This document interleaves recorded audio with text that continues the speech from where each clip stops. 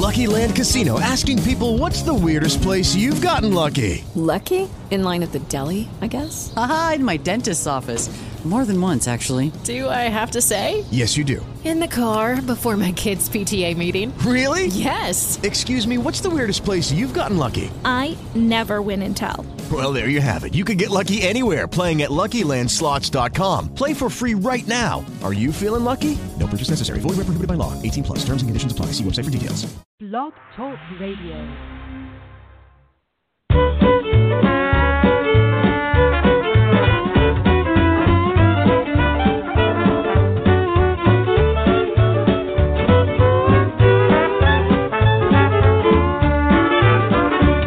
Woke up this morning looking for my shoes, looked behind the trunk, found the hesitation blues. Lordy, tell me how long. Lordy, tell me how long. Will I have to wait? Will I have to wait? Can I get you now? Can I get you now? Must I hesitate?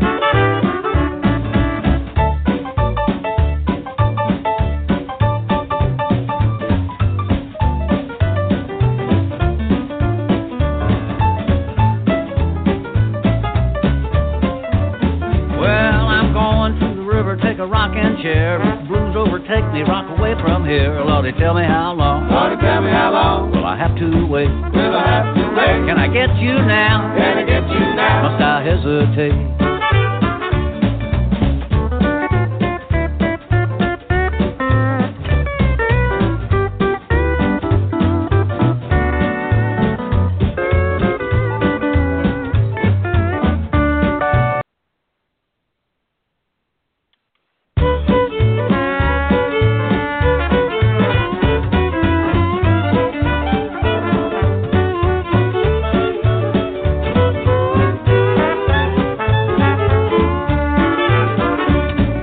Up this morning looking for my shoes, looked behind the trunk, found the hesitation blues. Lordy, tell me how long. Lordy, tell me how long. Will I have to wait? Will I have to wait? Can I get you now? Can I get you now? Must I hesitate?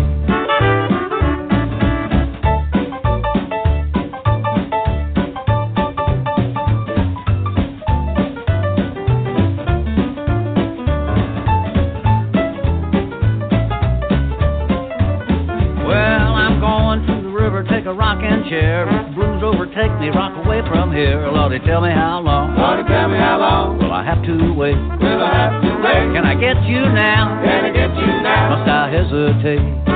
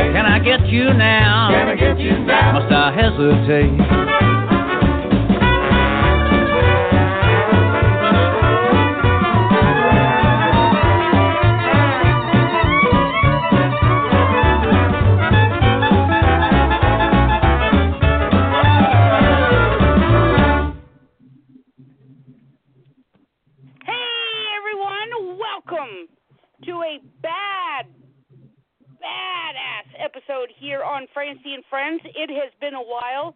We are revamping the show. We're going to do it right. And let me first of all say, Gemini and Brett, are you there? I am here. Son of Solomon, Gemini's here, yes. Okay, first of all, happy St. Patty's Day. All right, now I got my green beer. I'm having a little green beer right now. There you go. Partying in the Gemini style. Yeah, this is going to be a really good show. We got Jeff Caroll on tonight, who is a very well-spoken author. He's made movies. He's done a lot of stuff. And, we've been away for a while, and I thought, okay, this would be the perfect guest to have on the show for the revamp show. And then Nick brought up this good point. He's like, don't have a regular host. Do actual, special co-hosts. And I thought Gemini, Berkland, and Brett would be perfect. That's what I'm talking about. A nice round of applause for me. Give me a nice round of applause. Thank you. It's nice to be here. Yes. Solomon Burke, Gemini so you guys are going to be you. perfect. Jeff Caroll has not called in yet, and I kind of told him we're going to do a small opening right now, and then we're going to bring him on later. So, he's probably listening to us right now. First of all, Brett, you were one of my original hosts back in the day. Co-host. I was a co-host, yeah. Well, I always used considered you a host. Everybody that comes on the show, we do the show together.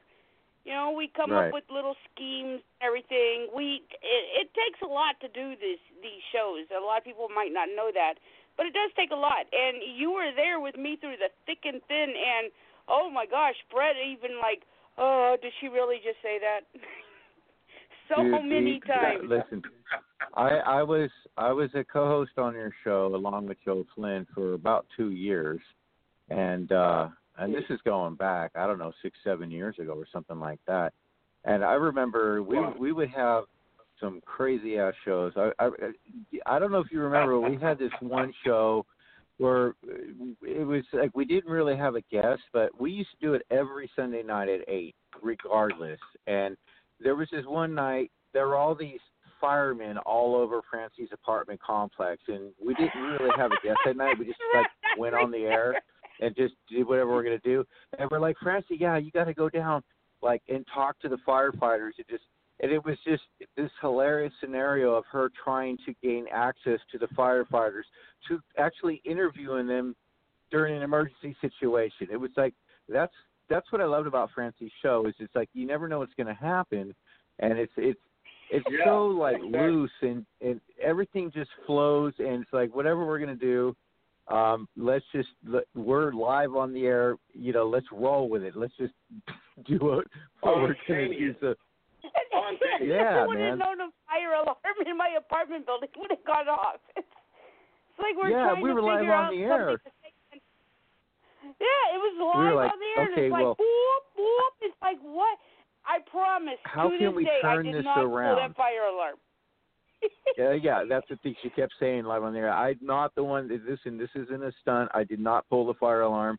And then we were like, well, let's see how we can turn this around and make it advantageous for the show. Just to do some crazy shit and have somebody show up. Fire truck. Of course, they wouldn't let her very close, but hey, man, she gave it a shot, man. I think they kind of, because it's kind of like we're going. What, Gemini? I was saying Francy kind of is one of those spontaneous people. If you're in a plane and you got a parachute and everybody wants to jump out, she'll try it. Yep, for sure. Probably wouldn't. I jumped out of that airplane. Now, one thing it's still, and Brett, I want you to say the question, the comment that you gave the legendary horror person of all time, Elvira, was on the show. Oh, yeah. Oh, boy, that was that wonderful. That was before. I think that Cassandra Peterson, that interview, and we had quite a number of people on the show that night. And back then, I was just a guy. I would just call into your show if you had somebody interesting that I wanted to talk to. So you were like an avenue for me to be able to connect with different guests that you had. And when you had Cassandra Peterson on, I got my shot And boy, did I have a good interview with her. I mean, I was bringing up stuff all over the place, going all the way back from when I was a kid. And, you know, I was 12, 13 years old hanging out with my grandpa watching Elvira Misses of the Dark on Channel 13 on Friday evenings. She used to do her show. And boy, did I really connect with her. In fact, she actually asked me if I wanted to, like, be her manager. Like, she was ready to fire her manager and say, hey, dude. Wow. It was all in fun and games. It was great. But that was such a – and I still have that interview on my hard drives. Of course, I save everything. I'm an archive fiend. But it was after that point when Francy called me up and said, you know what? I think you'd be a valuable asset on Francy and Friends as a co-host. I really think that you bring something to the table.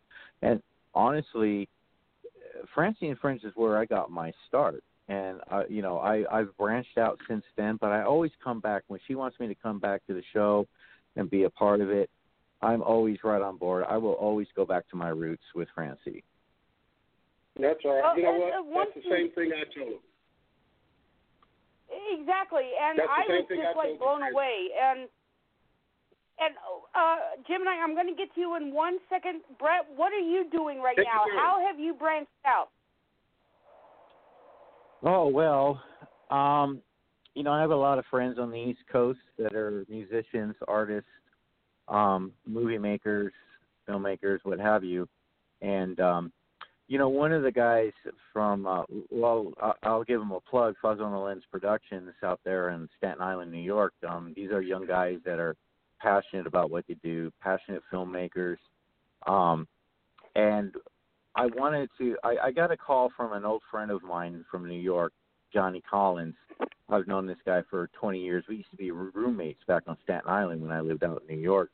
And he said, hey, I got some guys here that I've been working with, and, they're filmmakers, and would you be able to get them on the show? And this is back when I was on Francy's show. And I said, yeah, man, let me see what I can do. So we did have the producer of the show on, Steve De La Sala, and did an interview with him. And it was the first time that Francy actually let me take the reins and completely interview this guy from beginning to end. And it was a great interview. And then I wanted to get more of these guys on board. But, at the time, Francy's show is so popular.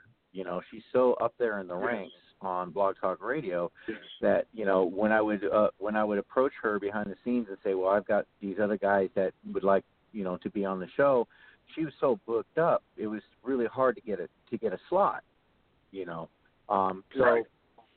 to be honest, I was a little frustrated with that because not that I expect Francy to give me any kind of, preferential treatment as a coach or anything like that. I understand the scheduling because,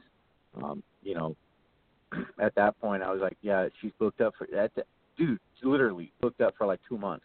And this is doing shows every Sunday night, booked up like 2 months. It was incredible. So I decided, you know what? I've been a co-host on Francy's show for 2 years.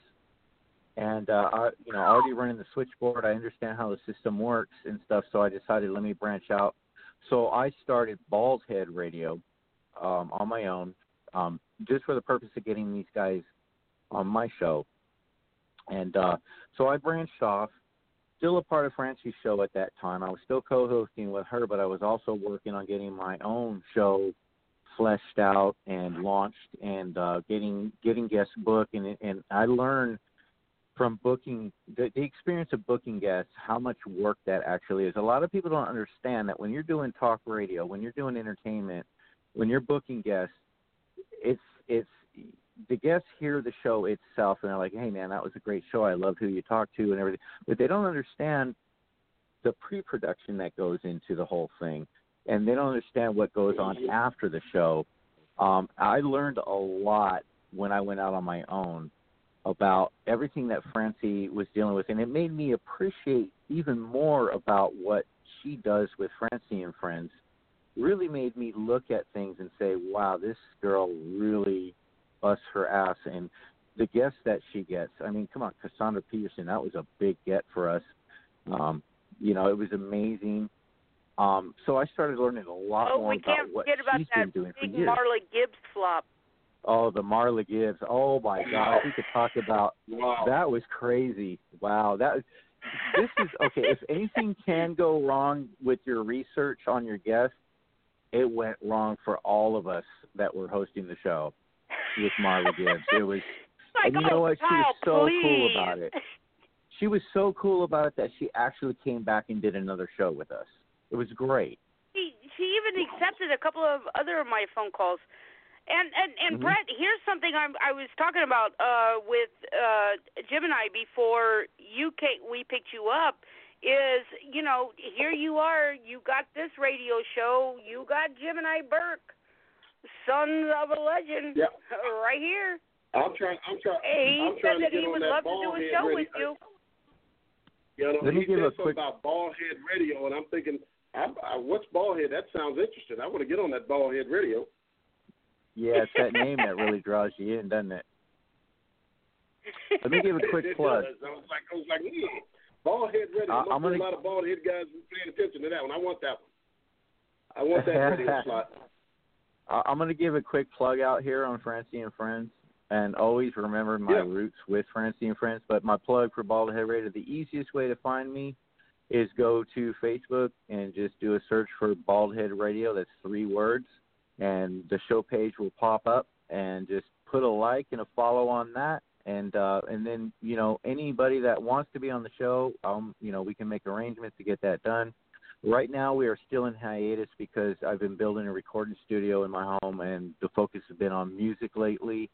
But I have gotten back on with Baldhead Radio, and I've got a guy, a friend of mine who's an amazing graphic artist, and he's also doing post-production work on the first video interview that I've done for Baldhead Radio up in Idlewild last weekend. Some friends of mine over at the Fuzz on the Lens Productions from New York premiered their film Abnormal Attractions. It was their West Coast premiere, and they all came out, 5 of these guys, and they gave me the exclusive interviews, and I went to the apartment that they rented at Airbnb, and we sat down and had it's a full production piece. It's something I've never done with Baldhead Radio because it's always been audio.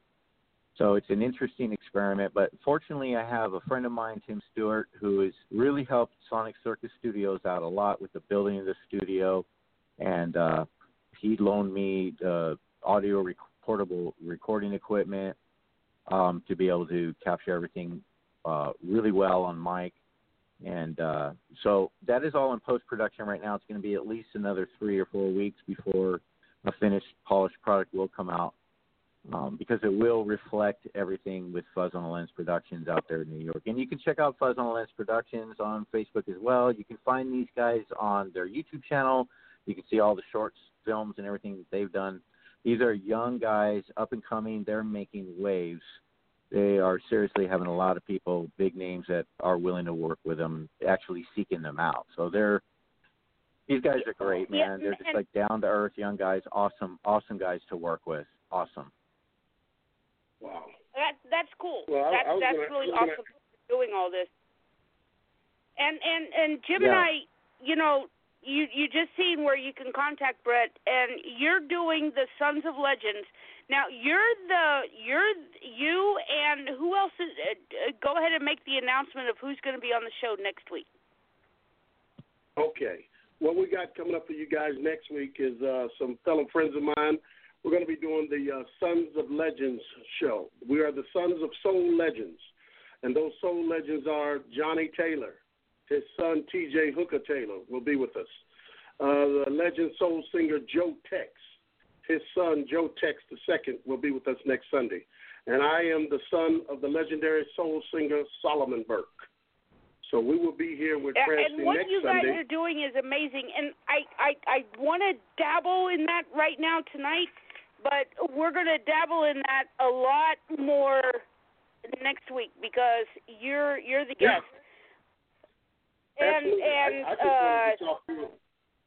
I want to find out more about Jeff a little bit there and talk about, you said something I was listening about Elvira. I mean, she was, I had a crush on Elvira, and he sounded like he know her. I want to know if he could still get that number for me. That was Brett who actually, you know what's funny is when I had a daytime job and I'm telling kids that are like 20 years younger than me, and they're like, who are you gonna have on your show? And I'm like, Elvira. The first words out of their mouth was, "Can I be your boom mic guy?" So they can stand on the table and. I'd be a gopher. I'll be a gopher. I go for anywhere for Elvira. I would do whatever I need to do to make sure that she's an awesome redhead with blue eyes. That's rare, man. A redhead with blue eyes. Yeah, she's a redhead. She is. Yeah, you didn't know that, Cassandra Peterson. No, I thought she was straight. I thought it was all black. She's a redhead. Yeah, man. Oh man. I gotta sing for some redheads, man. You ain't said nothing but a word. You know what was funny? I'm Irish, man. Brett, did you know that she confessed to us that her schnapps is kicking in now?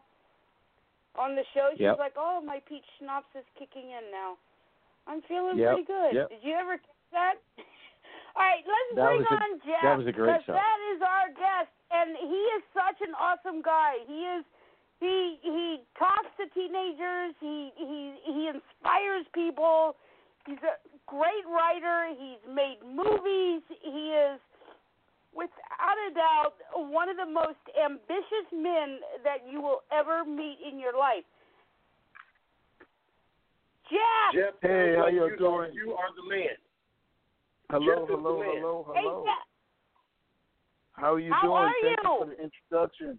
Very good. Well, it's absolutely true, because when I'm scrolling through Facebook, I see that you're at these conventions and stuff, and or visiting high schools, and you're inspiring young writers and everything. You inspire people.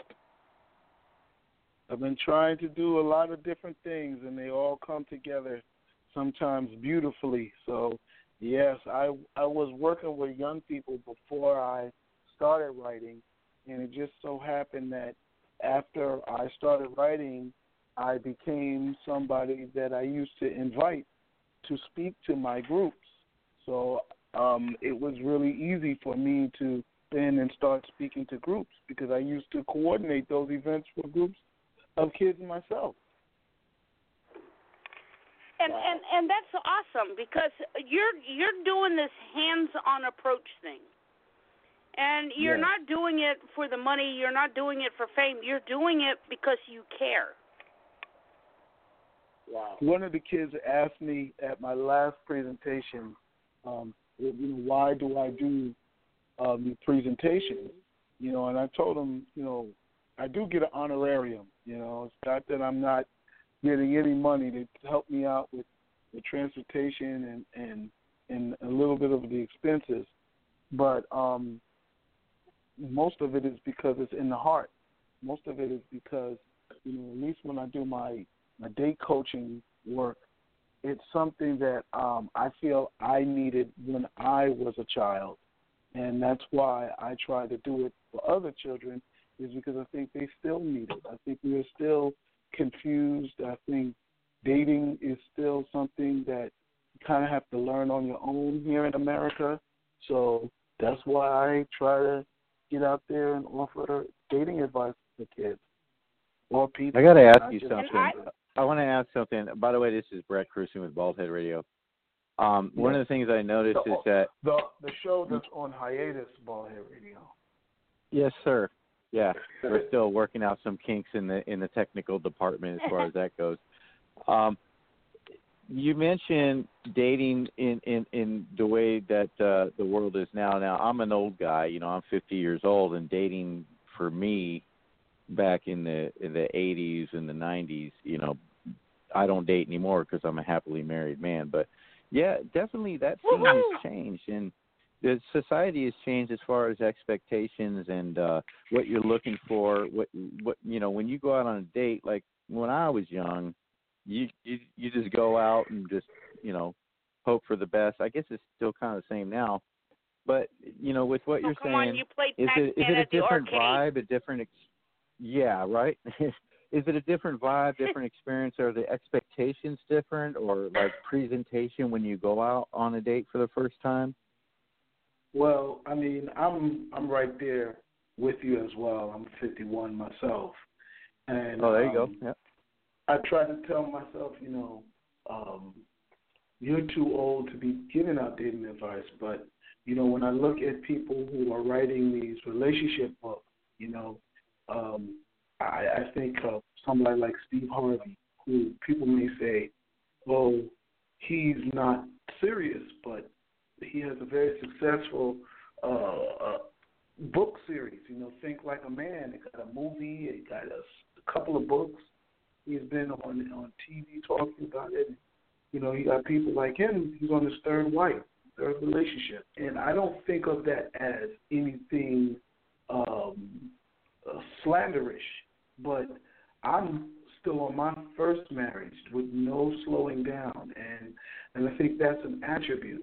So when I talk to people about it, it's not that age is a factor. It is also an attribute, because I can say I'm going on my 18th year of marriage, and I say that I use dating to find my wife.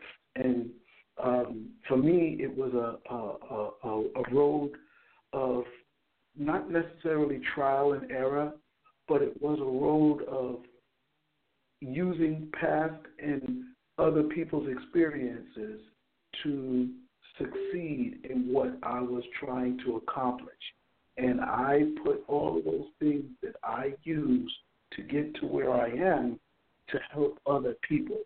Now, in my work, of course, I get into more than just saying simple things like date one person at a time, declare your relationship before you engage in sexual activity.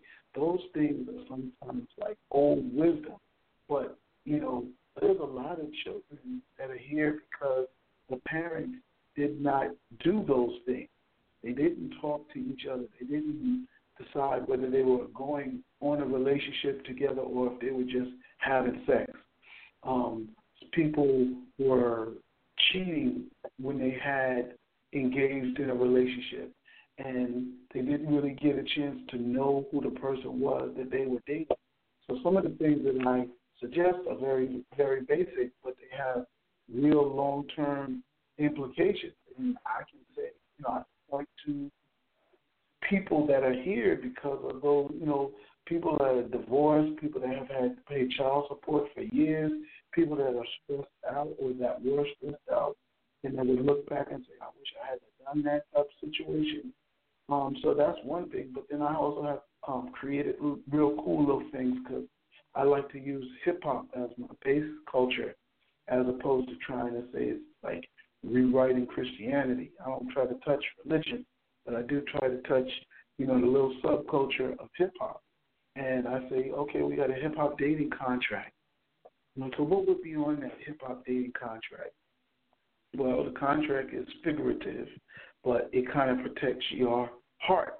So, dating contract would be, tell me your problems, express your feelings, listen to my feelings, be physically intimate with only me. Those are things that, I tell kids, if you were dating me or if I was dating you, that's what my dating comes with. But some people, they don't decide that, and they lead to a lot of gray areas and a lot of confusion. So I like to clean those things up. And then, overall, for me, I have a 16-year-old son, and so for me, it gives people like me bullet points when talking to your children about dating. Because sometimes we ramble, we may not hit every point and be like, oh, I forgot to tell you this. So sometimes my book and my other information just adds for like smart bullet points. Very nice. I wish that you were my parent growing up, because my first heartbreak And I'm sitting here, and I'm like, oh, my God, I'm not going to say the name of the guy. And I'm like, oh, my gosh, why did he do that to me? My mom said, buck up, shit happens. Yeah. And that was how my mom's dating advice. Yep. I mean, my mom wasn't the one that, stroked your hair and said, oh, you're going to be okay, you're a winner. Buck up. I mean, and I think that may not even have been the worst. I've heard even worse stories of what parents have told their children in terms of dating advice. There's people that have hooked up with each other and started relationships. Not always are they on the up and up. Some people did trap their husbands and there's abusive relationships. All chauvinistic guys that still feel that women do certain things. So it is a crazy world that we live in, It is definitely there. And then there's a lot of children that don't have parents. They come from foster care families. They come from single-parent families. And sometimes the parent just doesn't feel comfortable or confident because they had succeeded in a certain area to give out advice, Yeah. That is definitely true. And I think what you're doing out there is actually a pretty good thing. Actually, not just a pretty good thing, but a really good thing. Well, thank you very much. You're educating children. You're letting them know, hey, and I've seen the photos where these kids are interacting with you, and they're involved with you, which is awesome. Like, you can tell that they care about what you're saying. Well, right. And that's one of the easiest subjects ever since I was young. I think in college we started these male-female relationship conversations, and I think that's one of the easiest conversations to get people to talk about, not just kids, people, anybody. Oh, my God, they love to talk about relationships. I think the biggest challenge is to make those conversations productive and get people focused on meaningful solutions and useful advice, as opposed to just venting and saying crazy wild stuff. Exactly. And Jim and I would like to. I know you got something to say about this. Well, actually, I'm kind of listening because I've worked with troubled youth for about 20 years. I was a social worker in Honolulu for a long time. So I was just listening, and I understand that the work that he's doing is a great thing. A lot of churches and social workers and everyone, if you're out there and you're listening to this guy is somebody you definitely want to get in touch with, because the kids today need all the strength conversation they can get. We don't want them to fall into the snowflake thing. You got to be able to take a little bit, you know what I'm saying, to make it today. Well, that's a very important point. I call myself, no problem. I call myself Yo Jeff, the hip-hop dating coach. And my book is called The Hip Hop Dating Guide. And why I call myself Yo Jeff is because I was thinking of a cool way to say Dear Abby, or one of those relationship things. And I didn't want it to be Dear Jeff, so I figured it would be hip hop. They would say Yo, so I came up with Yo Jeff, and I've been doing this for over 10 years now. So thank you very much for shouting me out and directing people to me. It's something that I've merged all of the things that I'm working on. And wait till you hear some of the stuff as we start to talk about how Yo Jeff is in there. Yeah, don't be surprised now if you're walking down the street and somebody says, Yo Jeff! And then you got to get there. Yes. Don't worry. It is a pleasure. It is my pleasure to respond to that, because most of the time it's sincere, and people are seriously interested in things. So I'm totally available for that. Absolutely. I think it's great that you're doing that, and at the same time, there's Yo Jeff, and then there's you're also a hip hop science fiction horror writer. Exactly. That's the fun part right there. I start to use fiction in a very productive way. I don't make frivolous science fiction or horror. I write things that have a social commentary, and I'm excited about that. That's a lot of fun. So yeah, there's an apex where Yo Jeff meets the sci-fi and horror element. Actually, to tell you the truth, Yo Jeff was birthed out of fiction. I had really. Oh wow! I had produced my second horror film because that was my introduction to entertainment as an artist per se. I had been an agent for comedians and poets, like Kevin Hart and J.V. Smoove and Monique. What? A lot of these guys, I have represented them, growing up, and I guess the best way to kind of describe it is, I used to book Kevin Hart when he was only $100, and the last time I booked him, he was $30,000. So I've known him for a long period of his career, So with that, I had made this movie, Gold Digger Killer, right? I had recently got married, and I was reflecting on one of my previous relationships.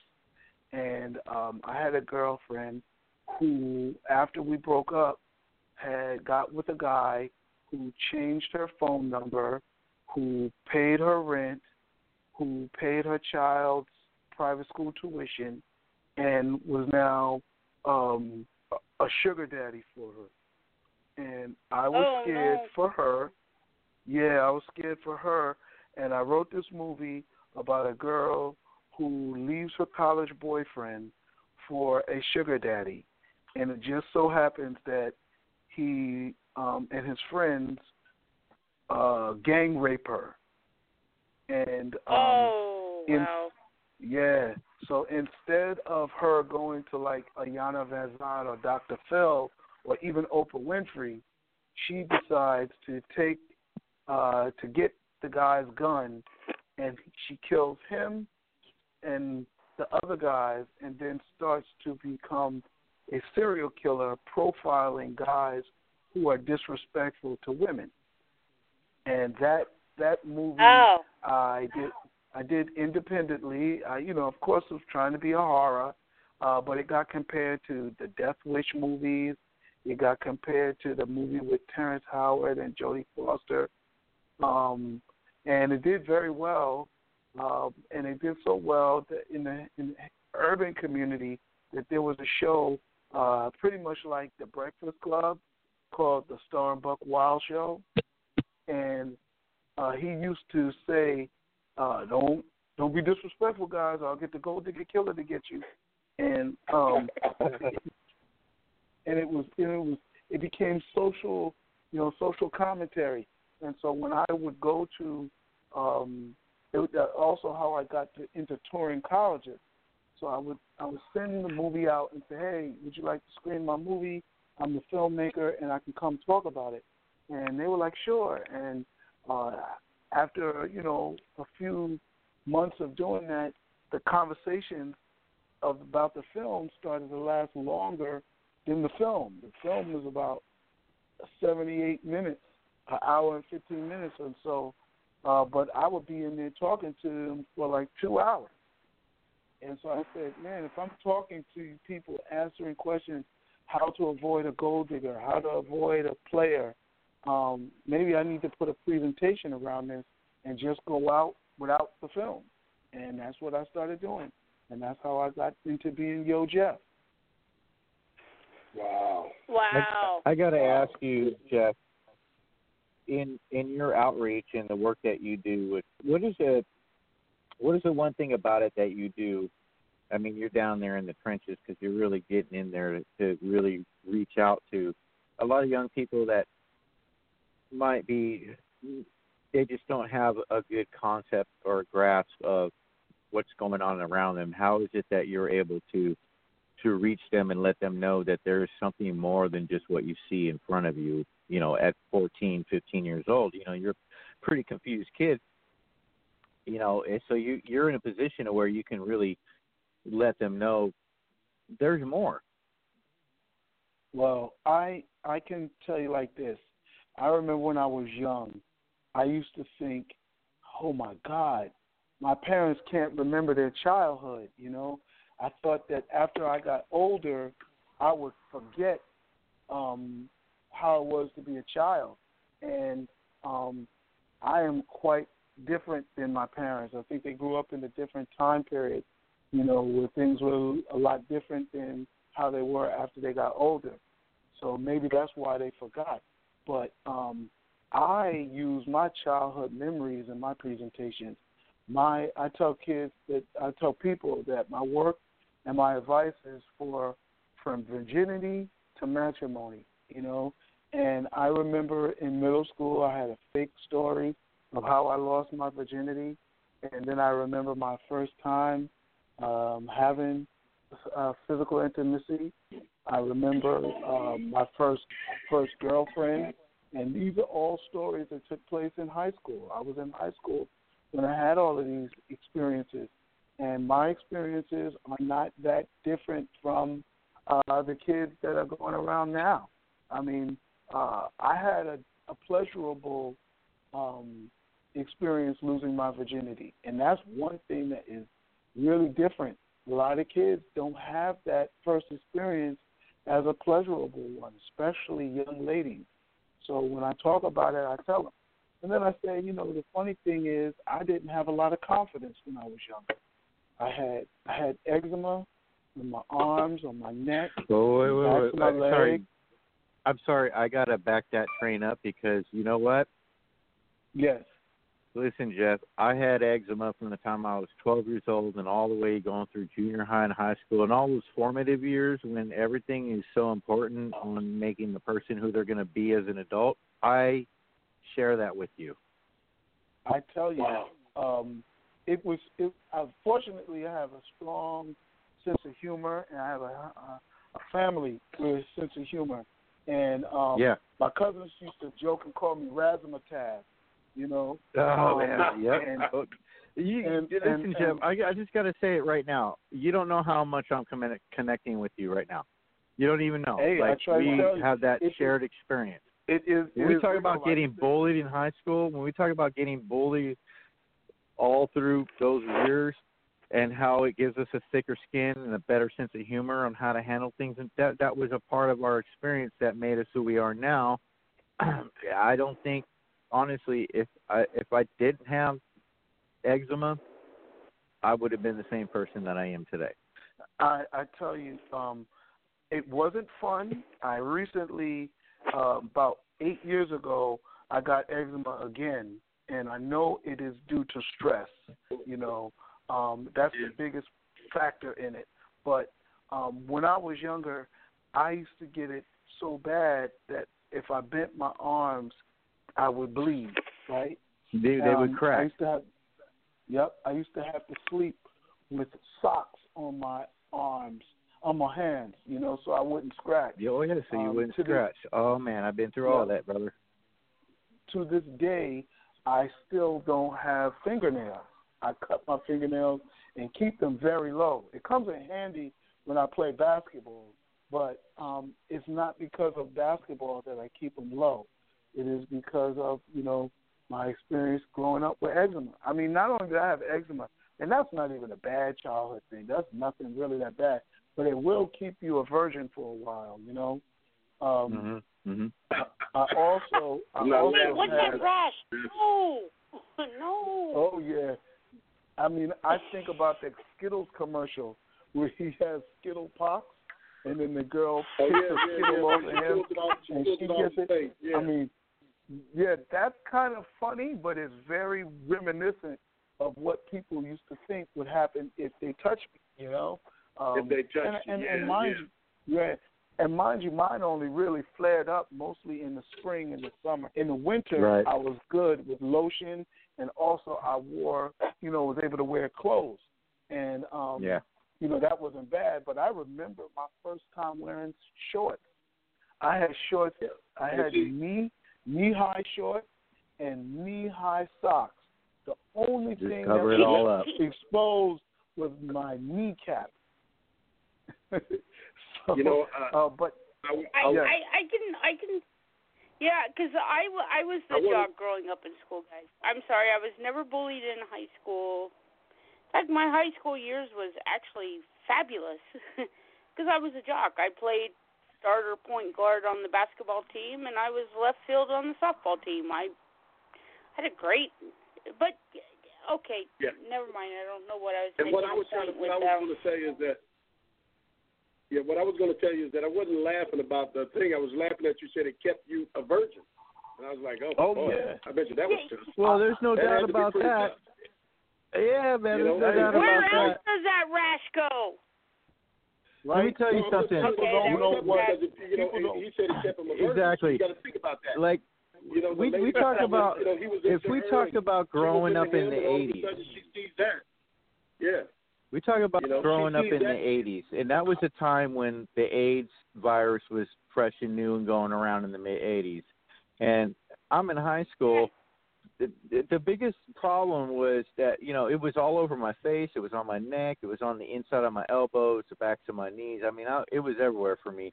And all the sex ed teachers always told you when you're going through sex ed in the 80s, don't go to bed with somebody without the lights off. You don't know what you're going to find. Well, the thing is the major thing is like, I got to tell you, I got out of a lot of fights because the first thing, before they throw that punch, they say, am I going to catch what's on your face? Is this going to come to me? And I say, hell yeah. Hell yeah, you're going to catch this. And boom, they won't even touch me. They wouldn't even punch. So I got out of a lot of fights. But the worst thing, they would automatically say this guy's got AIDS because it was not understood what was going on with that. Oh yeah, so automatically it's this 15-year-old kid has AIDS, so stay away from him. So I was pretty much a loner in high school, and happy to be so because I just didn't want to be stuffed in another trash can or into another toilet bowl or what have you. I mean, I wish I was at your school. I wish I was there. I was known to protect the guys like that, man. I was one of those guys, if something was happening, I would walk in and everybody would be like, uh-oh, Gemini's here. And I would be like, what are y'all doing? Yeah. And oh, nothing, man. We're just playing around. I'd be like, tell me to leave that boy alone. I was one of those cats, man. I was one of those cats. I guess that's why I joined the Marine Corps because, I just believed in, everybody can't defend themselves. So there's got to be someone out there that loves people enough that'll step up to the plate and put their, all these people that are jumping in and kind of saving people and maybe dying for doing so or something like that, there's a better place for them because they have a greater heart to step up in front of something like that and say, hey, I got you. I stand with you. Well, I wish you were at my school too, man. Well, I tell you, honestly, my best friend in high school, his name was Robert, and he had those canes. He couldn't move his legs. He had to walk with canes, and his legs dragged behind him, and his name was Robert, and I love that guy still today, even though we haven't had contact in 20 years, but I still remember that friendship with him. I'll tell you this. And when he walked across the stage to get his diploma, he got a standing ovation. Wow. I tell you this, so that was really cool. I understand what you're saying in terms of sticking up for kids. Fortunately, with me, I was not bullied by my eczema or even the fact that I wore glasses. I started wearing glasses from in third grade and all the way to college when I got contacts my freshman year. But I was one of those kids you did not want to try to bully. One, I was a good fighter. I was a good wrestler. And I was a pretty tough kid, so I would not take it lightly. And then from the time I was in second grade, I was a wordsmith. That's how I got to work with comedians so much I was the last person you wanted to say something about because I was going to tear you up. And I remember, nice. And the sad thing is, it does work against me because I remember joking on kids so hard that to this day they remember the nicknames that I gave them because I was joking on them. And I'm like, oh my God, you're still, you're not that person. I remember calling one kid Smelly Williams, and we made up a song based on that. I mean, he didn't smell. He probably just was growing and using deodorant for his first time. But he had the misfortune of saying something about me or trying to be disrespectful. And I used to do the same thing you did, with in terms of protecting other kids because I enjoyed joking on people, and they call so it cracking back then. They call it cracking back then. Yeah. They called it cracking back then. It'd be like cracking on you. Yep. If you like to snap fight or if you wanted to crack on somebody and you would, you were doing it disrespectfully, that was a green light for me to go and destroy you, and I would have fun. It was like a battle. Yeah. It was like a battle. I mean, they had the rap battles, they had the crack battles, they had the battles like the dance battles back then, instead of fighting, let's do a crack battle, bro. Yeah. I know all about that. Now, by the time I got in high school, those friendly joke battles led to violence, led to fighting. So I would just, use my humor in other ways. And fortunately, my eczema had subsided by the time I got into high school, and it would always come and go. But by the time I got into high school, I had learned a little bit of some of my allergies things that were irritated and started. I was a little heat sensitive and things like that. So I started, to do things that would control it. Even now, with the eczema that I have, I got some good creams on it. I use aloe vera, a whole lot of things. So you really wouldn't know. But if I don't, put cream on myself within the 24-hour span, I will start itching and it'll become uncomfortable. And I don't know how to deal with that, but I do know, sometimes in your life you hit points where you're under a little bit of pressure to do things and accomplish things. So I think that's really what it boils down to is that, I'm trying to make it as a filmmaker again. I'm writing these books, and I'm climbing that hill. So it's a fun ride, but, you always put a lot more pressure on yourself than people know that you do. So I think that's very, really very what true. it's more. Yeah. So that's what they say. Jeff, I just sent you a message on Facebook because, honestly, this is probably the most powerful show, and we were wanting to explain you, and I think we're doing a really good job. And you've hit on the hottest subject without even trying, and is talking about bullying. And I'm sitting back and I'm looking at Nick, and I put the phone on mute because I didn't want you guys to hear it. I was like, wow, Nick, this is probably one of the most powerful shows we've had. It's talking about online bullying, school bullying, and we're doing it in such a casual way. I tell kids, and it's not only bullying, because sometimes you can do things to yourself because it's really self-esteem. I'll give you an example of how this is how I make my dating stuff kind of real to the kids. Is I tell them, tell me how long you think my first relationship lasted, and they'll come up with a month, a week.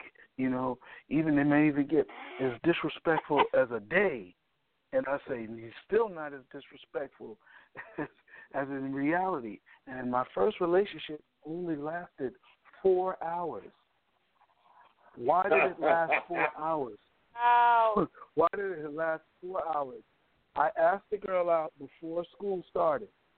She said yes. Oh. But by the time lunch got around, she broke up with you. She broke up with you. No. I had people coming up to me saying, "Oh, so you're going to what you're going to do on your first date? what you going to do, this and that. Hey, she looks real good. You can't have her. I'll take her from you. And these weren't fully things that people were saying. This was anxiety that I was going through because I didn't feel worthy. You understand? So it was all in my head. So by the time I was like, she looks good. If she walks through this crowd of guys and somebody touches her, now I got to defend her. I can't beat all of these people up. These guys looking at her are bigger than me. So many thoughts that was coming through my head that by the time she saw me at lunch, I said, yo, we need to calm this down. I think it is, it'd be, I said, I don't think we need to go together because I don't think I'm ready. I don't even know how pitiful I sounded. You know what I'm saying? But you see how fast that went through? They didn't even have no pages. Yep. They didn't have no phone. But by the end of the school day, everybody knew. See, back in the day, I remember the third grade. I had this guy named Chris. We were walking down Condor Elementary School, and he's like, "Will you be my girlfriend?" And I said, "Of course, if you don't tell anybody." And then when my friends were telling me, "Oh, so your boyfriend is Chris? Your boyfriend is Chris." And I looked at Chris and I said, "We are through."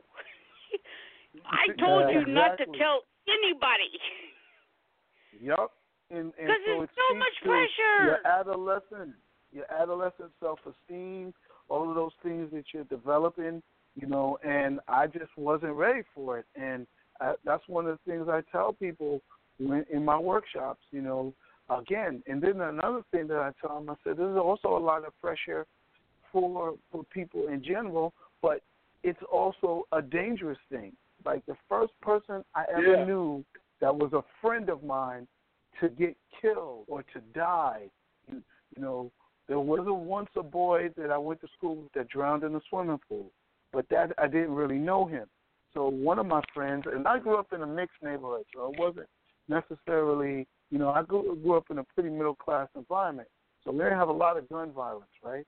But we did have stress violence, and I met this guy, 16-year-old. He went to a high school in a rival town. We didn't really have gang violence, but every town had one high school, so everything was rival. We play this high school, it's going to be a fight, whatever. And I met this guy in a rival high school, and his friends became friends with my friends, and we joked around.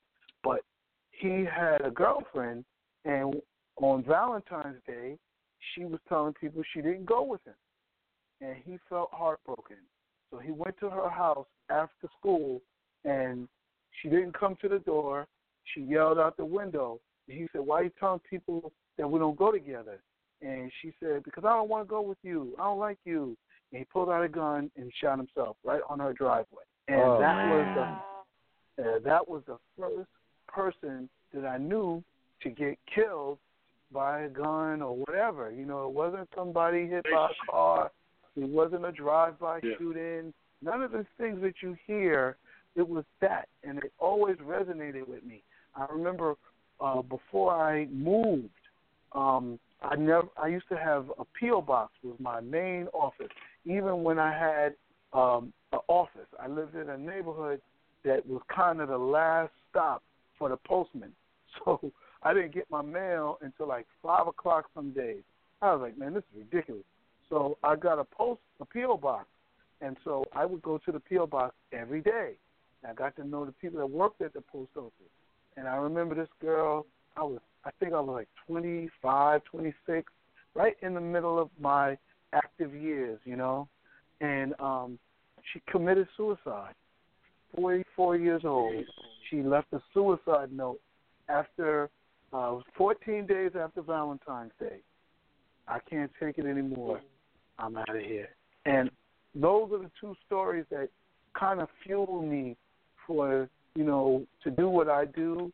I mean, I know being single can be stressful, but dang, is it worth that? And, a broken heart can be painful, but dang. And I always tell kids, I say, I'm not joking about this.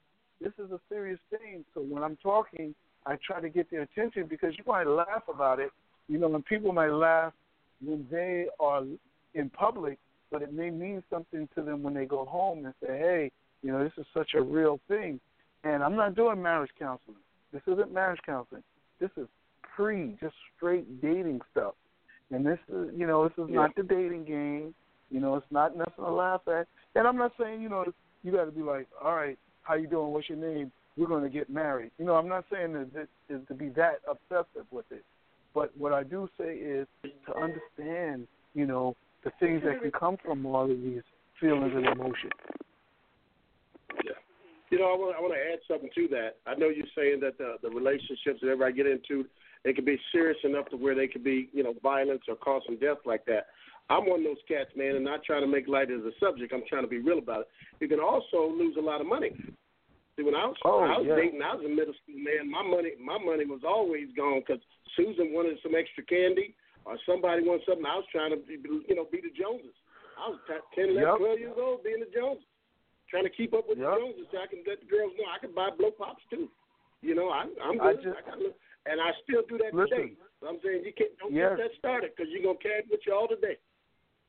And that was another factor in why my relationship only lasted 44 hours. Is because I couldn't take her to a restaurant. I worked at McDonald's. It wasn't impressive. I wasn't the person I thought I needed to be to have a girlfriend, Not that my friends were ballers, you know what I'm saying? Some of them were, but I wasn't the most wealthy person in my circle. So it all just boils down to your self-esteem. Like I told my wife, I used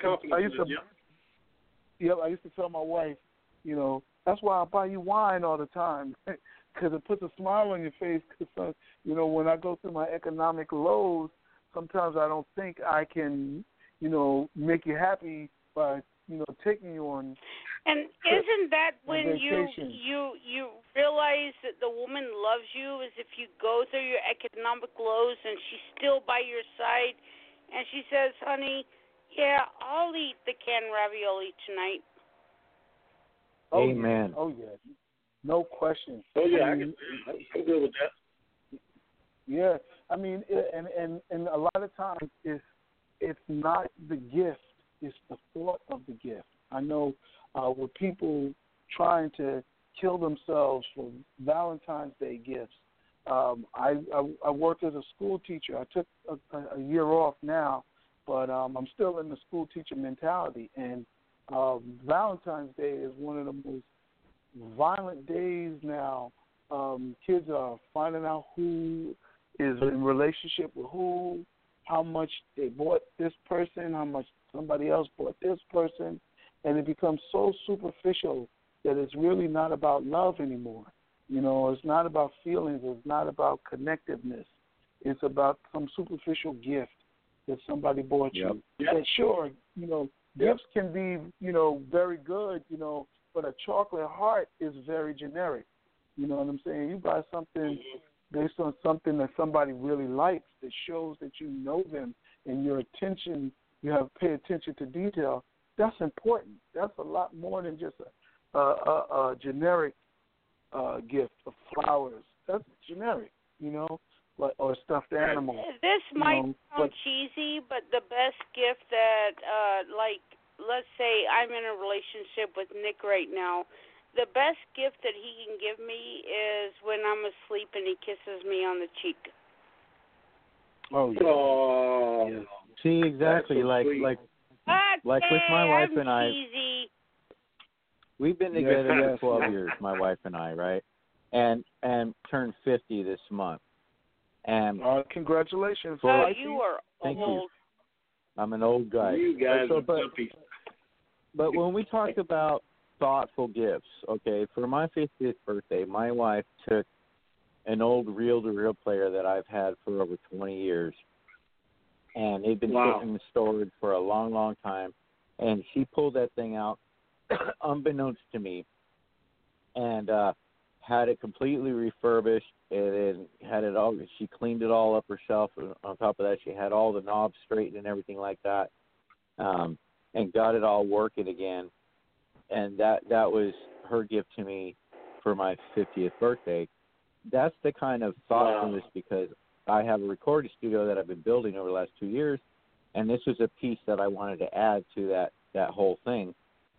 And she just decided she knows me well enough to know what something that I would really appreciate. And it's that type of thing, like you say with Valentine's Day, you go get flowers. I mean, everybody does that. You want to do something special. You want to do something that's unique to your partner. Pay attention to what he or she is really passionate about. Pay attention to the details, exactly. Pay attention to what they would really appreciate, and that it's that thoughtfulness that you put into something that means way more than any kind of money you could ever spend. Yeah, if Nick gave me flowers, I'd be like, okay. Yeah, what the hell are you doing, dude? You should know me better than that. You know I don't like flowers. They stink. Right. My wife said, you know what? My wife told me years ago, I used to buy her flowers, when our relationship was young, and they die and they wither and they turn to powder. Right. So she said, she always told me, this is the funny thing she always said. At the Dollar Tree. Well, no, what my wife says is like, just in lieu of flowers, just buy me scratchers. I'm cool with scratchers. And actually, like on Valentine's Day, I'll put a little gift bag together for her. I'll buy a nice card and, all that. And then I'll throw like $30, $40 of $1 or $2 scratchers in there. And she's totally happy. That's like, whoa, awesome. And the last time I spent like $30 on scratchers, she ended up actually winning out of the whole thing about $45. So we came up $15 on the whole thing, and not a single scratcher died. Wow. Hold on, there's something because Jim and I, you're kind of the ladies' man, right? Kind of. Come on. I'll agree with that. You're right, the people's person. Hold on. I'm agreeing with that. Go on. Let me ask you this real quick. I got your juice. We are on the after party. Hold on, Jim and I. Hold on. Oh, no. Where is it? It's not on my switchboard. It's not on the clips? Brett, are you okay? I can't believe you. Every time. Oh, my gosh. Every time. Wait. Francy, you got like 300 clips on here. A lullaby? 300 clips. Jim and I. You know what, Francy, I'm right here. You're breaking my heart. You're breaking my heart. Did you do a song called Lullaby? Really. A lullaby? I gave you 2 songs. You got 2 beautiful songs to play that I just released a CD about 3-4 weeks ago. And where is the love? What was that? Where is the love? Exactly, Francy. Where is the love? Come on, you got to get them that. Where is the love? Where is the love? Is that a shit coming away? He's just a shit. What are you playing?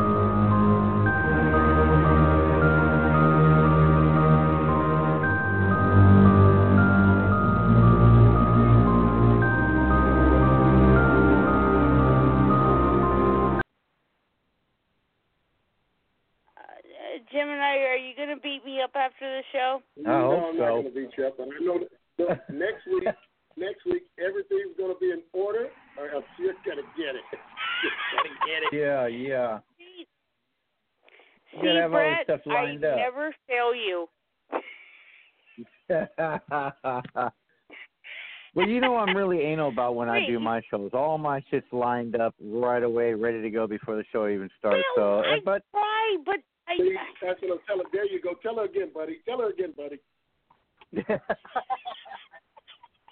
But that's what I like about Francy's show is like anything can go wrong, and it's just we play off of it. That's like my experience with her show. It does go wrong. Check it out. She'll put a song on and she'll say, wait a minute. There's somebody that might want to speak. We might. So let's say. Francy, I don't know what you I'm doing did this amazing book called "It Happened on Negro Mountain." What? What book? What? Who did a book on Negro Mountain? Who did a book on Negro Mountain? Caroll. What are you talking about? Yeah, Jeff Caroll. Where did that come from? Am I bullying a whole mountain?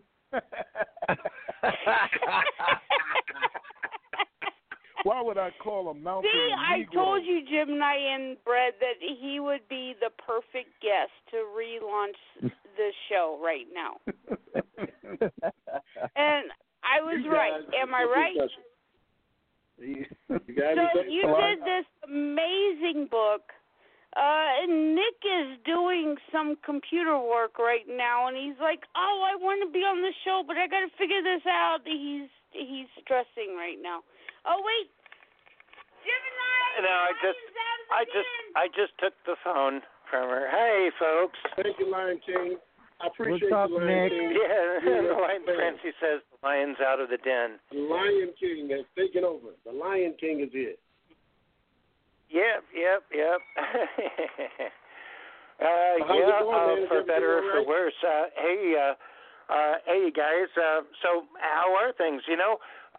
Before I say how are things to all of you, I do want to stress now that Jeff Caroll, he is one of the best artists of his kind, and you have to check him out.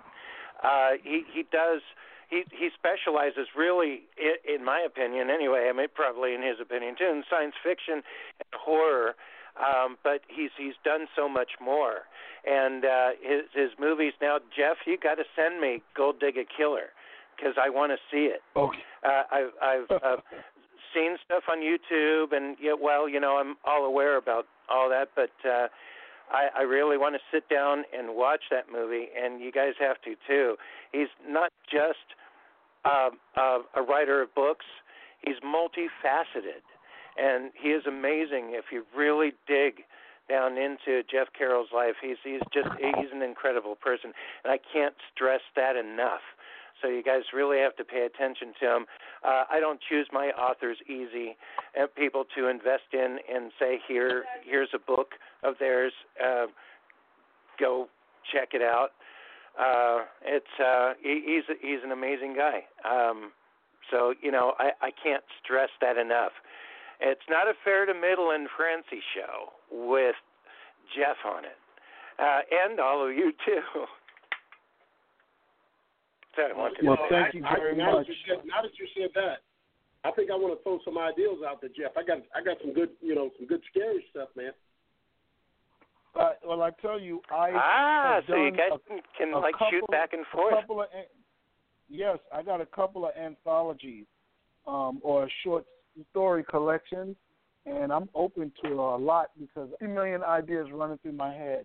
The cool thing about Gold Digger Killer is that it's in the process of being re-released. So you will see it hopefully this fall during Halloween for October, how horror movies come out. I'm doing a re-release for it. So we're in the process of putting it back together and for everybody's enjoyment. So Gold Digger Killer will be out, and you'll be able to check it out. So, yes, no question. I mean, Negro Mountain is probably my darkest horror. I'm a light horror person. I write about vampires, werewolves, and zombies, but my stories are like World War Z and Underworld. They're not dark like I could do with a vampire. I'm a very high action energy person. So Negro Mountain is dark. It is where I try to summon my Clive Barker and other, Stephen King, and try to scare you and use the fear element. So you'll see that when you read it. Get this title. This title I'm gonna give you, Jeff, is gonna blow your mind. You ready? I'm gonna give you a title. As soon as you get off the phone, you're gonna start writing it. You ready? Here you go. Check this out. You remember when you were a kid and there was like a pathway that you had to get home through, but it was through the woods? Yes. And as you going through that pathway, every creature in your mind is in there, and it's daylight because the path gets darker as you get in deeper. And then it comes to that light. You're trying to run to the light at the end. So I'm talking about into the woods, a pathway home. You know what I'm saying? The pathway home. a bunch of kids trying to get home, man, and that's when your mind takes over. And whatever's in your mind, that's what them woods bring to you. What I always tell people, and that is a good idea. And I like the title. I tell people that sometimes my stories come to me title first. I mean, like with Negro Mountain, the story is called "It Happened on Negro Mountain." How did I, happen into that story? I actually was driving some artists back from West Virginia to New York, and we passed this place called Negro Mountain, and I said, "Damn, this is like 20 years before. This is 20 years before Trump, So I'm like, "Oh my God, how racist is America?" I was like, "This got to be crazy." So 5 years after I had saw the place, we actually pulled over, took pictures next to the highway sign. We couldn't believe it. This was before cell phones, before camera phones and the internet. So I had the pictures sitting in my photo album. And then once the internet came up, I Googled it. I was looking for stories to write. So I was like, this Negro Mountain is ridiculous. What is the origin of it? And I went and found, and the origin goes back to 40 Acres and a Mule. Some freed Africans went to claim their land, and they crossed the Mason-Dixon line and established a colony in the Appalachian Mountain Trail. And Negro Mountain is in the Appalachian Mountain Trail. However, just like with 40 Acres and a Mule, it ain't your land. You know what I'm saying? You're taking Native American land. So they had to defend themselves from Native Americans, from slave catchers, from a whole lot. And the leader of the group got killed defending Negro Mountain. And so they decided to name it after him. However, that's not his name. His name wasn't Negro. I think it was more like you heard of the Maroons in Jamaica, where they would defend themselves from slavery by hiding up in the mountains. I think the name really came from "Don't go up in that mountain because there's some crazy Negroes up in there," and that's how it got its name. And Jeff, you guys, Brett and Gemini, Negro Mountain is basically about a family that's led by a guy that's kind of like he's a gangster, and he wants to get away from it all and move his family. He decides to move them to Negro Mountain, and all kinds of crazy things happen because their daughter has an extra sense and stuff. So you guys got to really get into that. It's like really, really something. I also wanted to cut in because Jeff, tell us about hip hop horror because you coined the phrase. Ooh, yeah. Okay. Let's do that. I call it hip hop horror when I made my first horror movie, Holla If I Kill You, right? And very much like my other stories, taken from real life experiences. I used to work in the comedy clubs. I worked with comedians for years. The movie stars, a bunch of my comedians, and with my comedy, my comedians were urban, but they weren't all from the hood, but they still all had some type of energy to them that wasn't quite Jerry Seinfeld, Bill Cosby, and they were even cooler than Eddie Murphy. We'll see them now. They all became Def Comedy Jam comedians, but in the time, we were formulating that. And I felt the same thing with horror. I was like, my horror is a little different than what we see out there. And I didn't want to necessarily call it black horror because it wasn't only black people. Like Negro Mountain, the story is of an interracial couple. It's a white drug dealer with a black crack addict, and they have a multicultural, a biracial daughter, and I just felt that calling it hip-hop allowed it to still be multicultural, still be cool, and fall within that range. And I'm from New York, So because I'm from New York, hip-hop is that to us. Now, I'm not talking about like what we hear nowadays. I'm talking about the 80s hip-hop, you know, the Zulu Nation, you know, breakdancing and, you know, from Wild Style and stuff like that. That's what I'm talking about. So when I say hip-hop horror, I'm talking about something that's hip, that's cool, and that's multicultural. And it plays on a lot of the elements in hip-hop. Yes. What about the Harlem Shake, that Harlem Shake thing you guys working on? What's that about? Now, Harlem Shake is kind of my benchmark work. It's the work that I'm currently working on. It's going to be an 8-book series, and I always said that I have L. Ron Hubbard complex, and that is I want to write fiction so well that people start to believe it, in effect the world that we live around. Harlem Shake is a story about a earthquake that is triggered when the Harlem fault line becomes active. Now, I worked at the Apollo Theater for 15 years, and I never knew that there was a fault line on 125th Street. And I was looking to write in different genres of sci-fi, and I was trying to write in genres that really didn't have a lot of black representation. And one of them was disaster stories and post-apocalyptic stories. So I was looking for a post-apocalyptic story. And Walking Dead and Mad Max are two post-apocalyptic worlds that I really like. And so for me, it was like, how do you get to the post-apocalypse? You always got to deal with that. You know, who started the zombies? Where did it come from? You know, Mad Max, how did the world get so disastrous? So I found this earthquake story as my trigger. So the Harlem Shake is the apocalypse. It is when the world starts to break down. And then I have a sequel called Harlem Shake Survivor's Peak, which is the first book in the post-apocalypse. And I'm currently writing the third book now. But, you know, by the time you get to the second book, you're now meeting people who are in the post-apocalyptic world. And how does it speak to a multicultural audience in sort of an L. Ron Hubbard sort of way? Well, a lot of people know of survivalists and preppers, but they don't really know black and Latino people to be these type of people.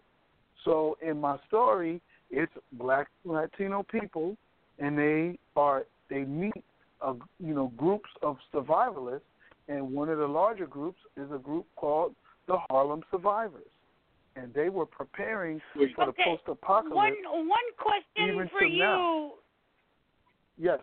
One question: how do you sleep at night? I mean, honest, all those things that are. I mean, you're brilliant. Honestly, I sleep with a pen. I sleep with a pen and a paper next to me, and I have the ability to get these ideas out of my head. You probably write in your sleep. I tell you, you know what? I'm gonna make it very real for you, right? I'm getting back into film. I shot my third movie last year, and that actually is what got Gold Digger Killer his distribution deal, right? And I've been trying to think of smaller film projects that I could learn and shoot myself. Instead of hiring a crew, I would be able to learn, because I learned a little bit of editing this year, and I'm so proud of myself. I got this new computer that has enough memory that I can do it.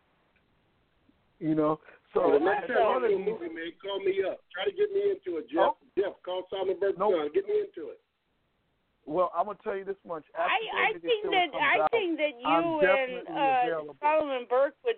I mean, Gemini Burke would be a very good mixture.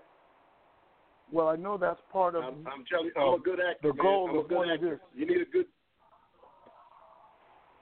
Well, you need a good actor, right now, Jeff. Let me know. I'm shooting out of Florida right now, a little South Florida element, But I do know my goals are to continue doing this.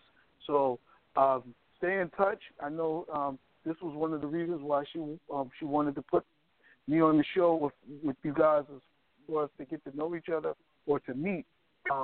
Next year, hopefully by November, December, I will be able to know a little bit better of what I'm going to do with my film career. But that's the goal. So here, let me just tell you this real quick because I want to throw it out there. It's going to take shapes and forms differently, but to give you an idea, I wrote this book called Sci-Fi Streets, and Sci-Fi Streets is a collection of short stories. I've seen that on Amazon. Yes. I want to read it. I tried to write in a variety of subgenres. I even have a Negro Mountain short story that kind of follows the Negro Mountain story. Oh. And I also have a story in there called The Programmable Man. And The Programmable Man is where I blend Yo Jeff in with my science fiction writing. And I kind of go into a futuristic projection because of the things that I've been seeing. So you know the classic story of a guy who orders a sex robot? You always see that little story. Oh, yeah. Little nerd guy. That was the starting of Alexa. Yeah, and I think that is I think that's incorrect, right? I think because we have a surplus of women, right, because of male incarceration, birth rates, just a whole lot of things, war, we have a lot more men than we have, a lot more women than we have men. So I felt that the love robot industry would be more of a demand for male robots than it would be for female robots. And I wrote this story called The Programmable Man, where a young lady who lives in some sort of iRobot future, where robots are security robots, and she watches a late-night infomercial where it says, we have this thing called the Feelings Program, and it turns your robot into the ultimate Casanova, the love machine, and she's struggling single young lady. She orders her Feelings Program, and it comes with a full latex suit. What? That don't make no sense. Yeah. That don't make no sense. So it's not the vacuum cleaner. Yes, no, it's a real one. And so I am planning to shoot that story. And when I started thinking about it, I had two other stories that were sort of love relationship stuff that go along with it. So I actually came up with a compilation of stories that are going to be like a hip hop Twilight Zone. And I really want to. Oh wow! Yeah, that's nice. That's nice. I want to put it together because you know Jordan Peele is doing his remake of the Twilight Zone, so I'm really want to do something like that. So that's something that you might want to keep in the back of your mind. But it's something that this is an idea that just came to me yesterday. So I just wanted to show you how I move on stuff, and I just take the idea and I put it somewhere else, and as I start developing things, it gets more legs. I tell people about it, I write it up, save it on my computer, and then I keep moving. Wow. Nice. His mind does not stop moving, actually. That's why I said, when do you sleep? Okay, Blog Talk Radio is about to cut us off. And next week we got Gemini Burke and the Sons of Legends. And I was thinking of a special two co-hosts to do that show. Jeff and Brett, would you want to do those shows next Sunday? I have to check because next week is my son's spring break. and I don't know what he's doing. I don't know what we have doing because I know we're supposed to be going on vacation or something similar to that. But I can get back to you probably tomorrow. Let me check because I know that's spring break. I would say from my end, the next couple of full weekends are going to be devoted to post-productions for the interview I did with Fuzz on the Lens production. So I can't say for sure. I can get back to you later on in the week. It's always something going on with Bald Head Radio. So it's just right now we're doing a lot of work with the video and getting that all buttoned up. That's going to take at least another 2 or 3 weeks. I do have you loaded for a special co-host. That's okay. I understand everything that everybody's doing. It's all about business, getting things done. Well, it's also about networking too, Gemini. Radio, you know, the interviews will be on the radio, on the internet. So I have couple of blog talk shows that I listen to while I'm working out. So I'll definitely be able to listen and tune in afterwards. So you have a listener. Oh yeah. You know what? That's great. The majority of the listens that we get are with the actually podcast side of things. The live side we get listeners and sometimes we get call-ins and things like that. But most of it is after the fact, after the show's already been done, and then it goes into the podcast form. At least in this world that we're broadcasting on right now, that's where the majority of the listens come from because people want to listen to it after the fact when it's convenient for them to sit down or in their car or whatever, and that works out even better. Like you don't have to be listening to it live. You know you can catch it later, and that's the beauty of it. Right. Mm-hmm. Right.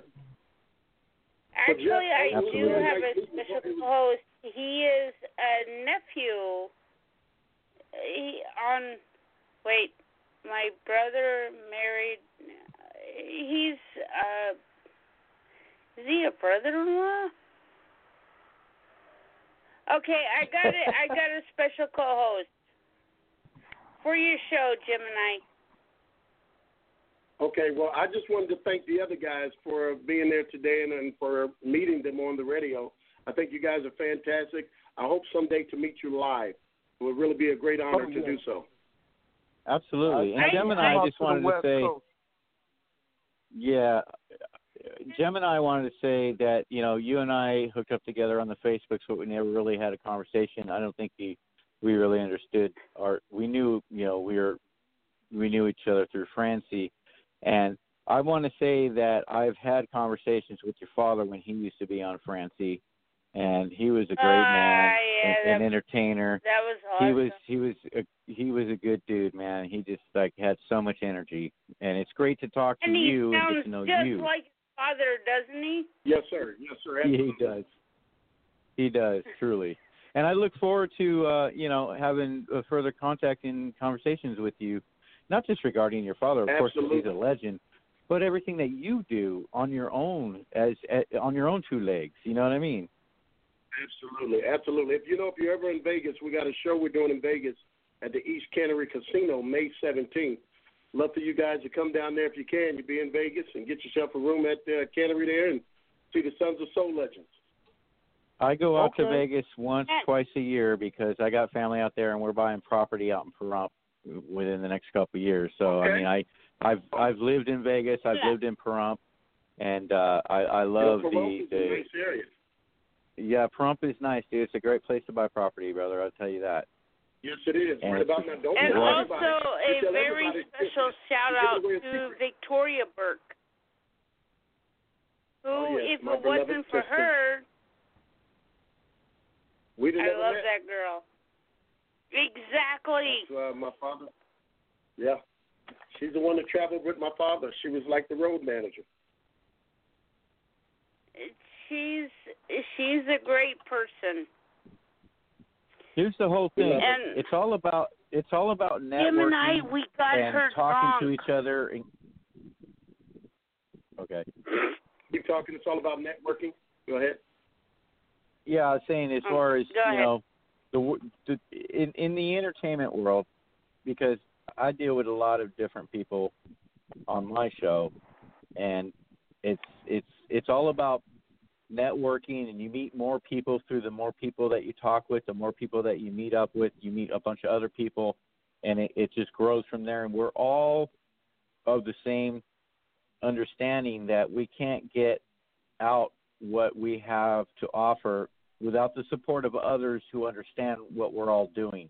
All of us have our individual things that we do. We all have our strengths. But we have a network of people that we talk to and we deal with on a regular basis that help us.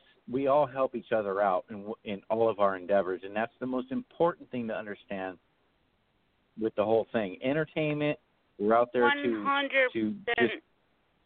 Yes, we're out there to entertain people. We're out there to have a good time and enjoy what we're passionate about. That's the most important thing. Absolutely. And the fact that we have, with the internet now, we have this platform that we can all connect with each other and communicate with each other and talk about ideas and trade things and get, inspiration from each other. And it's to me, that's the whole reason that I started Baldhead Radio. After being on Francy's show for 2 years, I'm like, wow, this is a great place to really connect with so many different people that do so many different things, and we're all like-minded. We want to be able to have an outlet for our creativity, and that's what we do. We continue to do. So it's very important for us to all, we all understand what that is, supporting each other. Absolutely. One of the coolest things that I ever heard from one of my guests is he was a little small-town comedian at the Comedy House, and I booked him, and it became the #1 show on comedy on Blog Talk Radio. I was like, oh, my gosh, I finally beat Dr. Blogstein. And what Steve Mangolia, he messaged me, and he was like, here you are, you're so little, and you're getting all this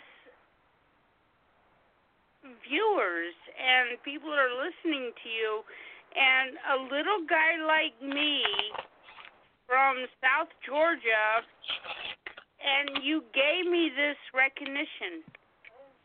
And that's, I took that to heart. And that's when I decided to take Francy and Friends to a whole new level. That's what it's all about. It's all about all of us supporting each other and all of us elevating each other individually with what we do. Like I'm a musician, but I found my strength in being a talk show host and an interviewer. And I didn't even know I had that strength until I met you. I think you need to get Jim and I on your show. I think that's a total possibility. We still have some technical issues to work out here in the studio. In the bill that we're doing, the studio is mainly focused on music production and voiceover production. And I've been doing a lot of work in those areas over the last couple of years, so I've been really focused with that. So I've kind of let the radio show go by the wayside for a while I was concentrating, because I'm just one man. I have a team of people that are supporting me and helping me build this whole thing, but it's not a simple endeavor with what's going on in this room right here. There's a lot of equipment in here. There's a lot of things going on. But what kind of music do you do? What kind of music are you doing? I write mostly, a lot of synthesizers, a lot of ambient work. I don't do electronic dance music, that kind of thing. But I am writing music with others through their studios and then through to my studios, where we do a lot of it's mostly electronic music, synthesizer type of work, but we're also focusing in other areas with other artists that we're branching out to. All of it's very mercurial at times, because artists are can be flighty at times.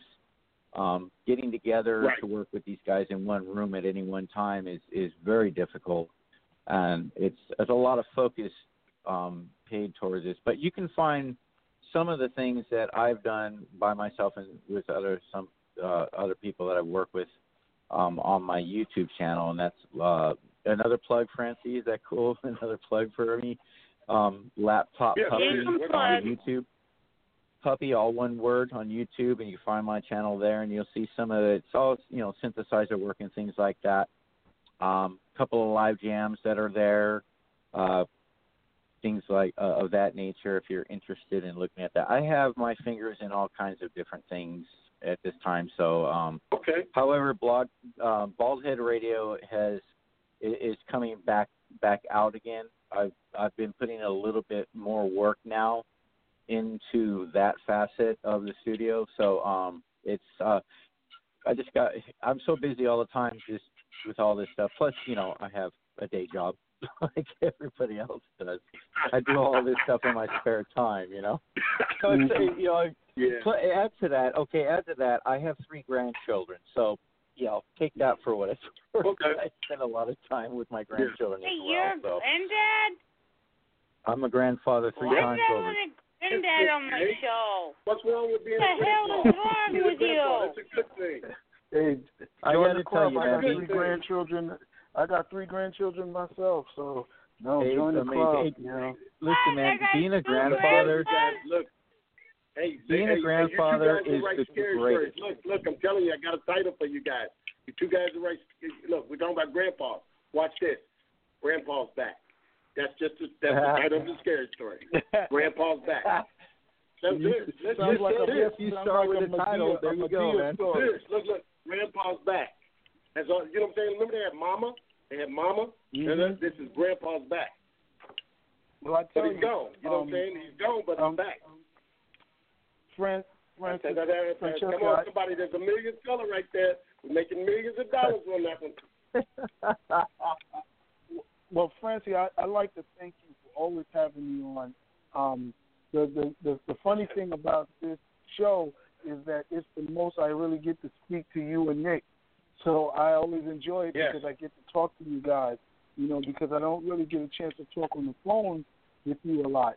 But what I do like also about this era that we're in is, in the 80s in those years, the 90s, you had to have a lot of people's approval to get things done, and there were a lot of gatekeepers, And now with these technology, you don't need those people anymore. You can start your own radio show. You can be your own artist. I can pick up a pen and a typewriter, upload my book to Kindle, and it's out there for everybody. I don't need to have anybody's approval, and I don't need a lot of money to do it.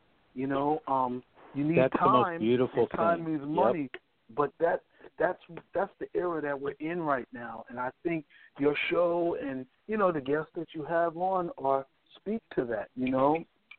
It kind of evens out the chitlin circuit if there was ever such a thing.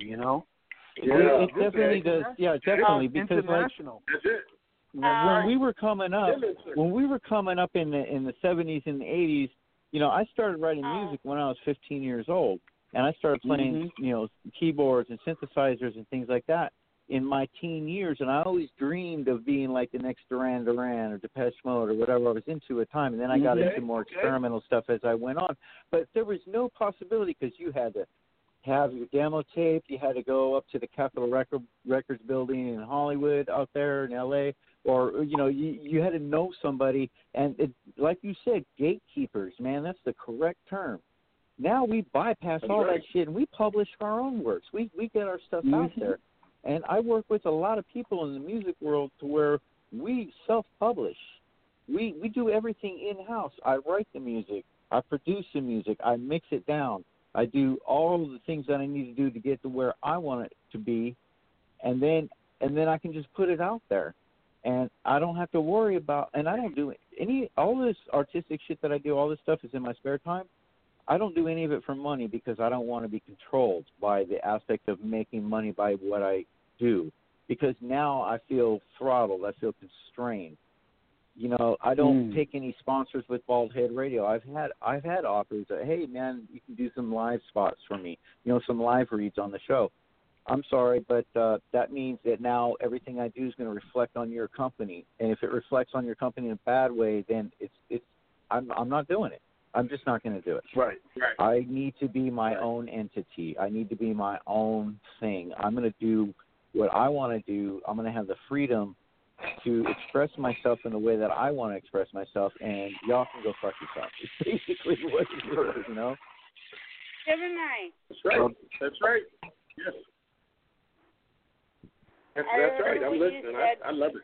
That actually, I heard what you said, and that hit me in the heart, man.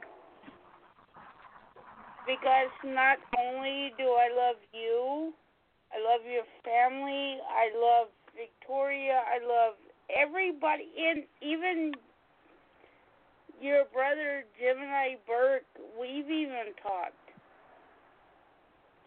And for you to say that stuff to me, it really,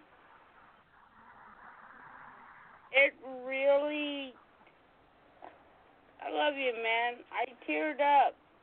I love you too. And I'll always remember that. All is well, and I love you. And I love you, man. And I will never take away any experience that I've had from... I'm trying to say the right things to you because you're so powerful with all your words. Thank you. And the only thing I can say is that I love you, man. I love you too. You know we got it like that, Francy. You know how we got it. You know I love you.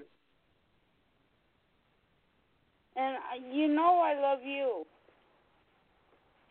I'm so glad to be back on your show. I'm glad your show's rolling again. Oh. I got a co-host. Well, I'm here for you. If you need me, you call me. Anytime you need me, you call me. It's a fan of yours. And tell him that you talked to his agent secretary person. We did talk to your secretary. Did that go well? Good. It was very pleasant. I told her that you're very important. I said you're very important to me. So I'm so glad that she's able to talk to you, and I'm glad that we're going to be working things out for next Sunday. We're going to have a good time next Sunday. All right. So send me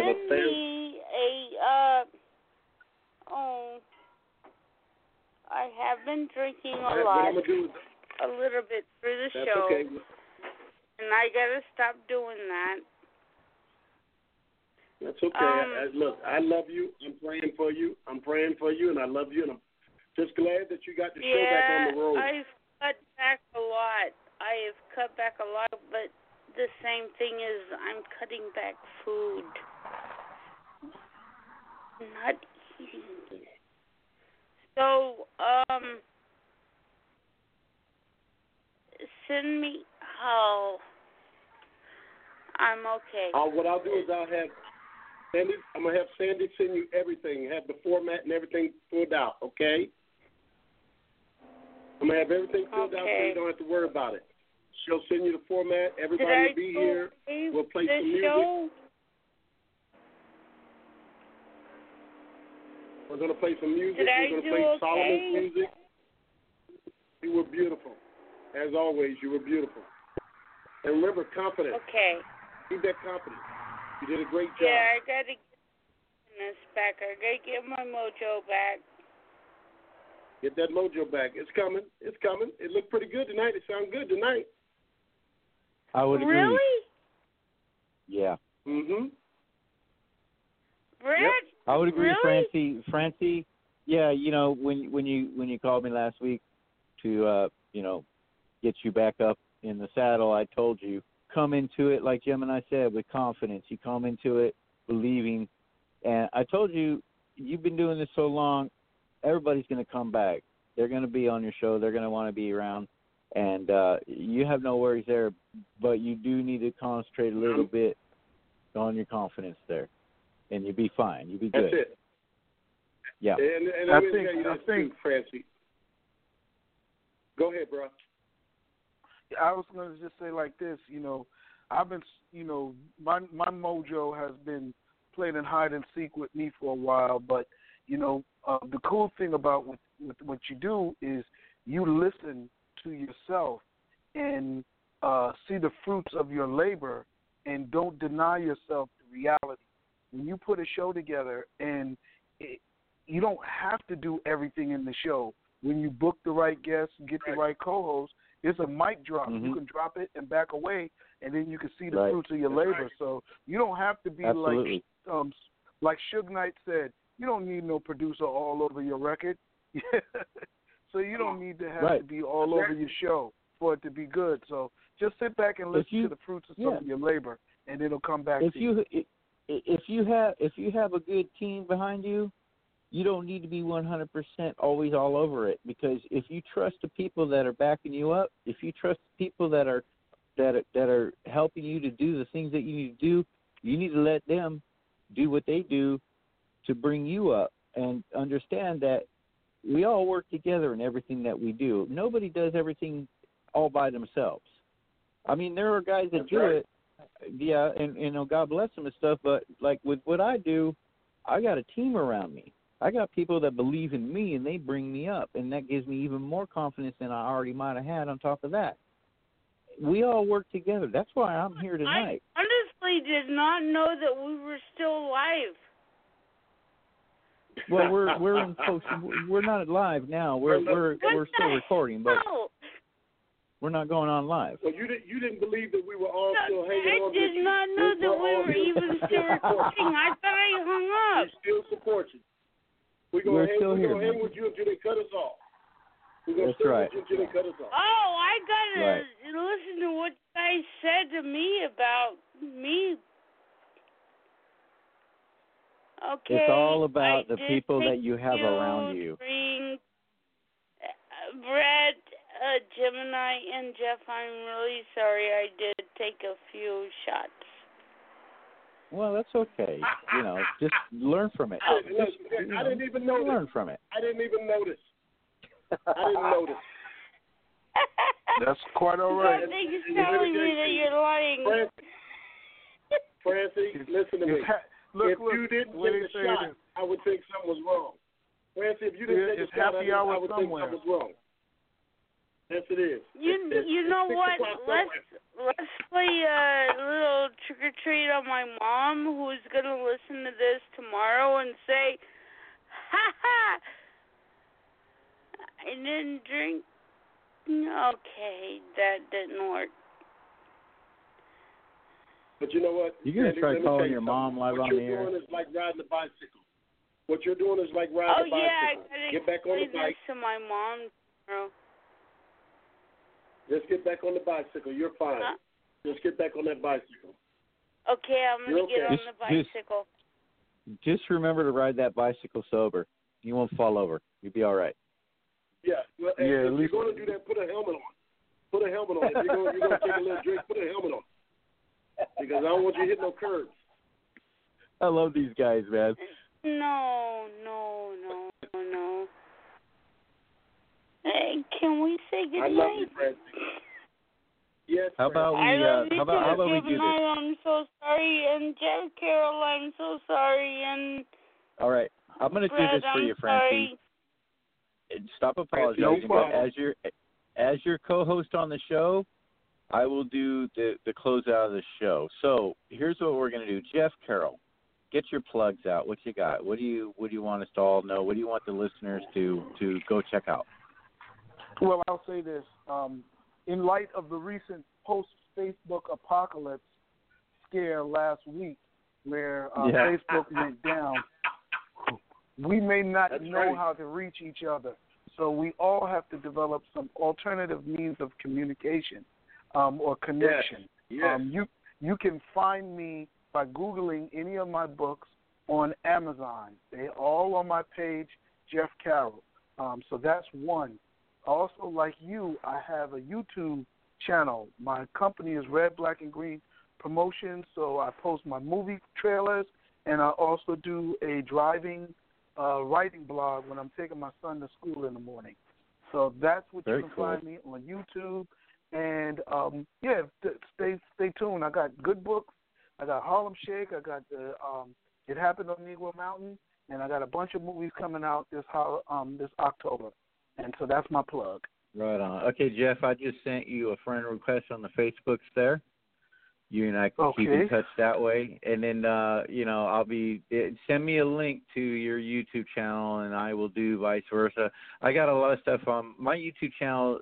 My Laptop Puppet channel is pretty goofy. I do a lot of barbecue stuff. I do a lot of stuff regarding my music and Bald Head Radio and things like that. So we can keep in touch. And you're Brett, right? That way as well.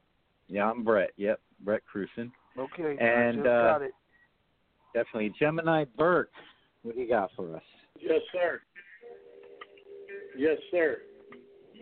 Tune in next week. I'd just like to let everybody know I appreciate you being here with everyone, and I guess we're wrapping up, so that would mean we're almost home. So, as my father would say, good night, everyone. God bless you, and I'm praying for you. All is well. Amen. Your father was a good man. I really loved talking to that guy. He was just amazing. All right. Francy, any last words?